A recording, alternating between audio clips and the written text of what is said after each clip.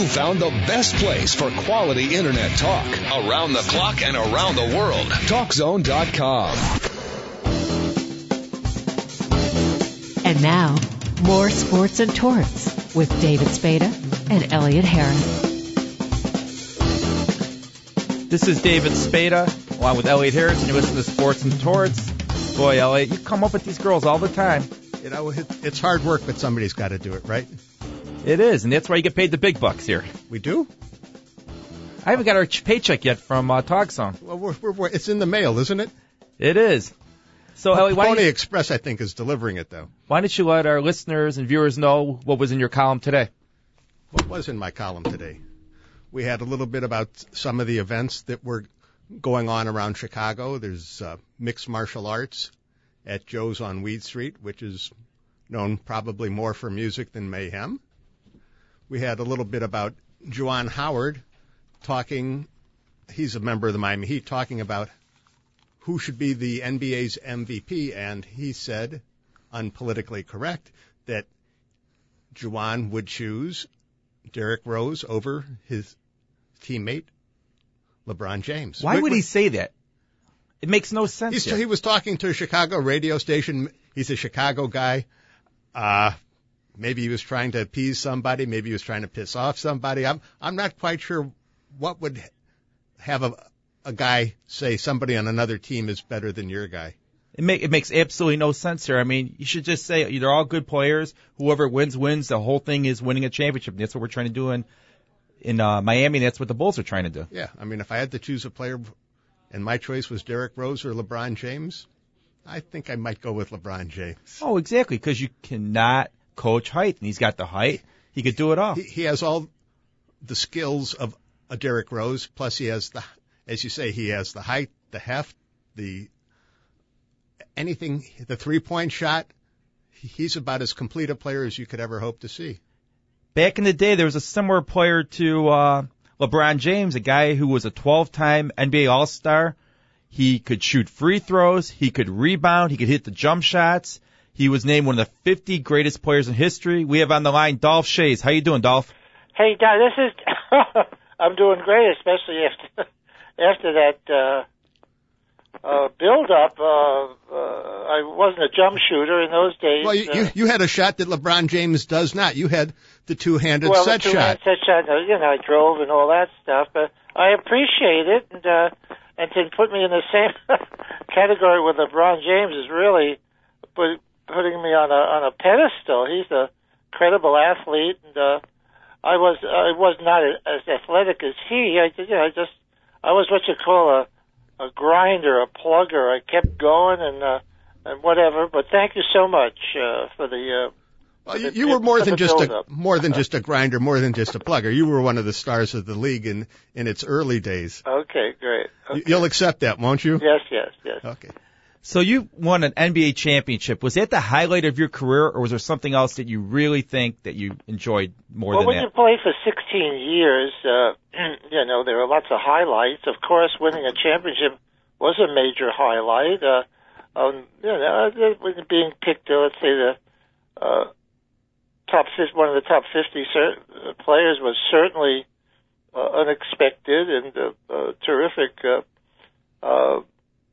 day, not only for myself and my family, and my kids and grandchildren were grown at that time, so it was big time. But I had many highlights. First All-Star game played in 1951. Making that was really a big thrill at that time. Coaching the Sixers with Chamberlain and Hal Greer and Billy Cunningham and the like. We had a great team. We didn't beat the Celtics, but we won a lot of games, and that was a highlight. So I would guess that my whole career was a highlight because I felt so privileged to be in the NBA, to get paid for playing a game you like to play, and so I guess that could be it.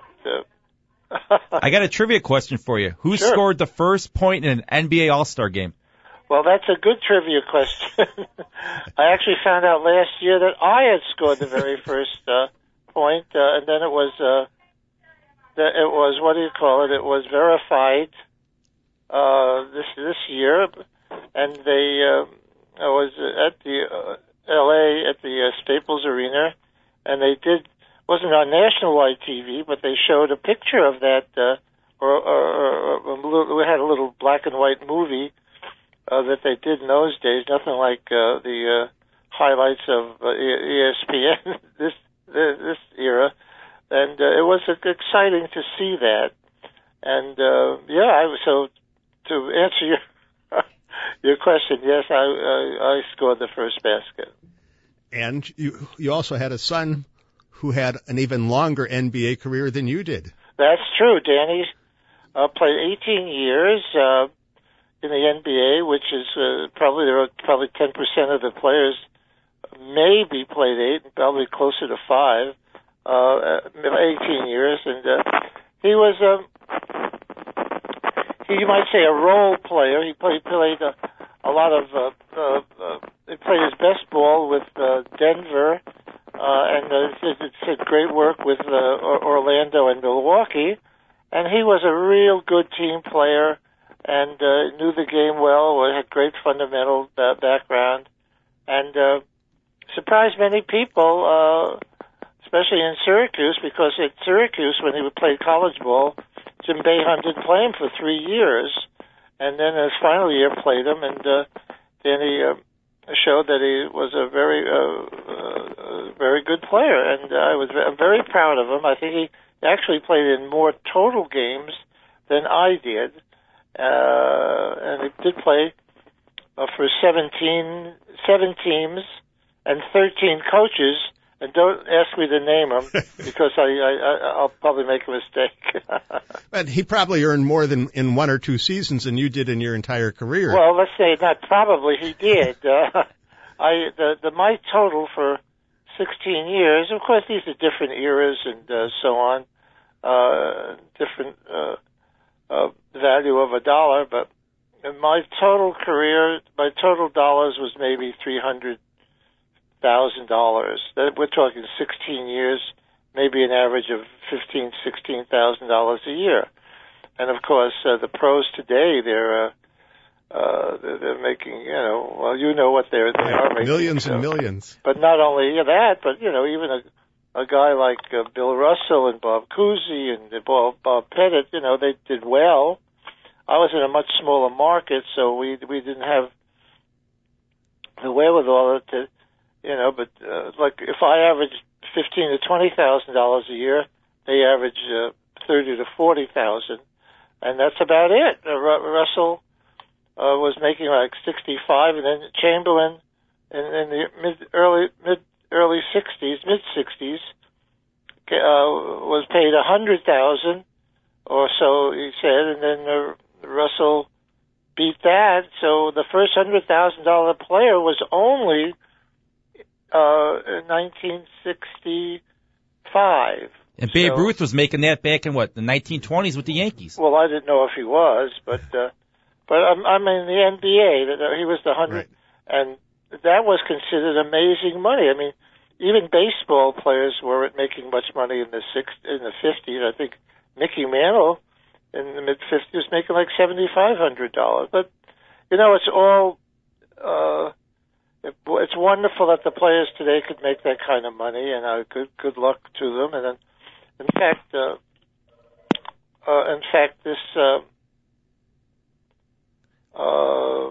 this year they're having the owners are making a lot of waves. They're talking about lockout and all because the owners feel they're paying the players far too much money in long-term contracts, and that they want. And I think that there will be a definite shakedown in the amount of money that the players will be making next year, unless they're locked in at this point, which some of them are, and they're rushing. Like Anthony, he rushed to make this deal because the money won't be there next year. I don't think. I think that the owners are very, very adamant in making their plea, from what I hear. What do you think about what Anthony did, what James did, what Bosh did? None of these guys want to play for small market teams. They want to go to the big teams and make the same amount of money that they would have with the other teams, but they knew there's more endorsement. Could you have seen yourself doing that back in the day, saying, yeah, I don't want to play where I'm playing. I want to go to Boston. I want to go to L.A. I want to go to one of the big markets? Well, I never did. Regarding Bosch and James, and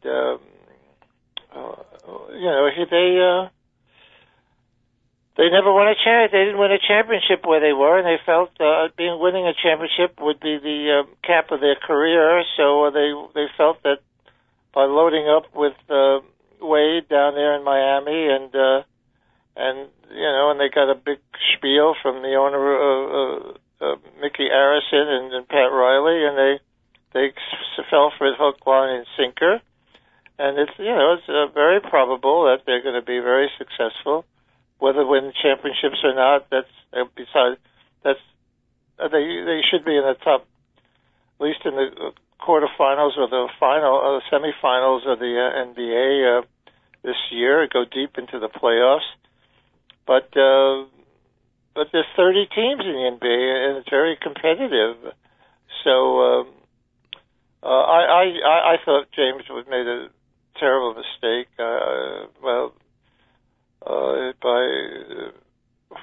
I think he should have tried to win the championship by him, with him as the key guy. But whatever, that's his business, and he's a pretty smart guy and a great player. Yeah, now, back in the day, you didn't have that option. We never had the option. You couldn't say, I'm taking my talents to Fort Wayne, I'm taking my talents to Rochester, or wherever. Back in the day, the player contract was such that they had what they called a reserve clause. And the reserve clause was never really tested in court, in a court of in a legal situation, because I think players were just very pleased to be in baseball or football or basketball, especially basketball, playing something they love to do and being paid for it, and you could not go to any other team because the team you had reserve clause, and I think Oscar Robertson challenged it and paved the way for free agency, which made the salaries explode and the whole NBA explode. Free agency and salary cap were things that were never in our era, and we were tied to our teams.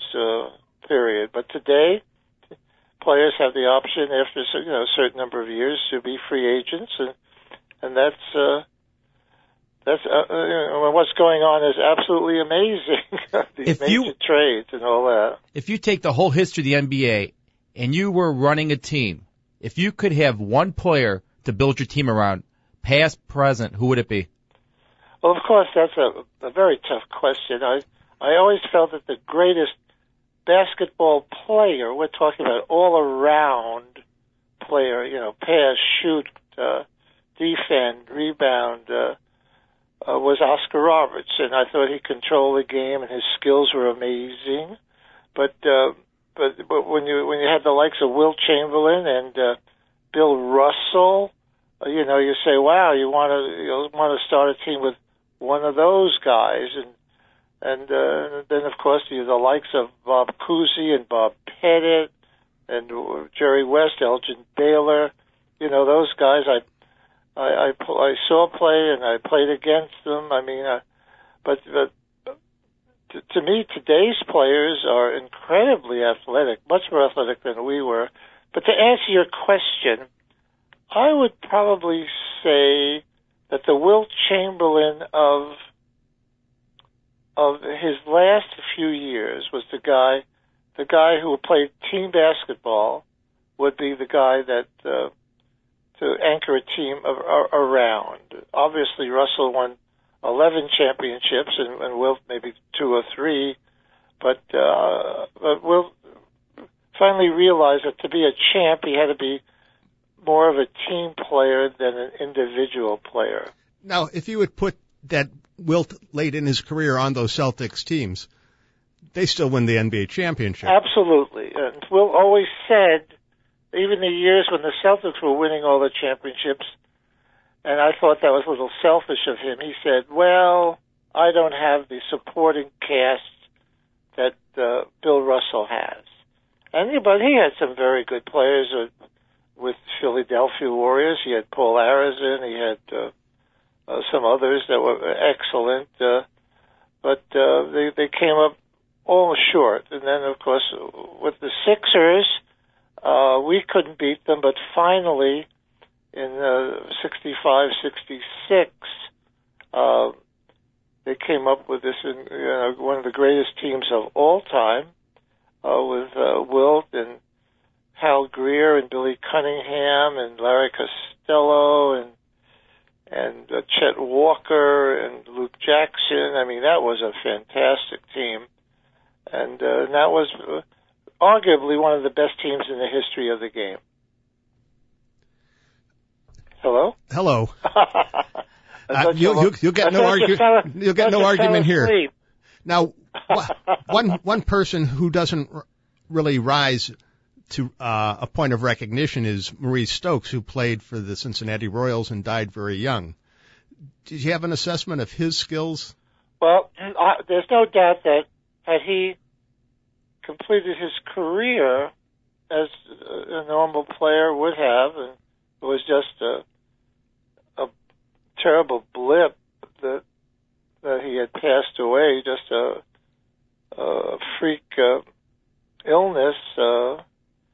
He would have certainly been one of the top 50 players of all time, and probably because he was with Cincinnati, and then Oscar was with Cincinnati a little later on, that they would have won many championships with those two, because they would have complemented each other quite well.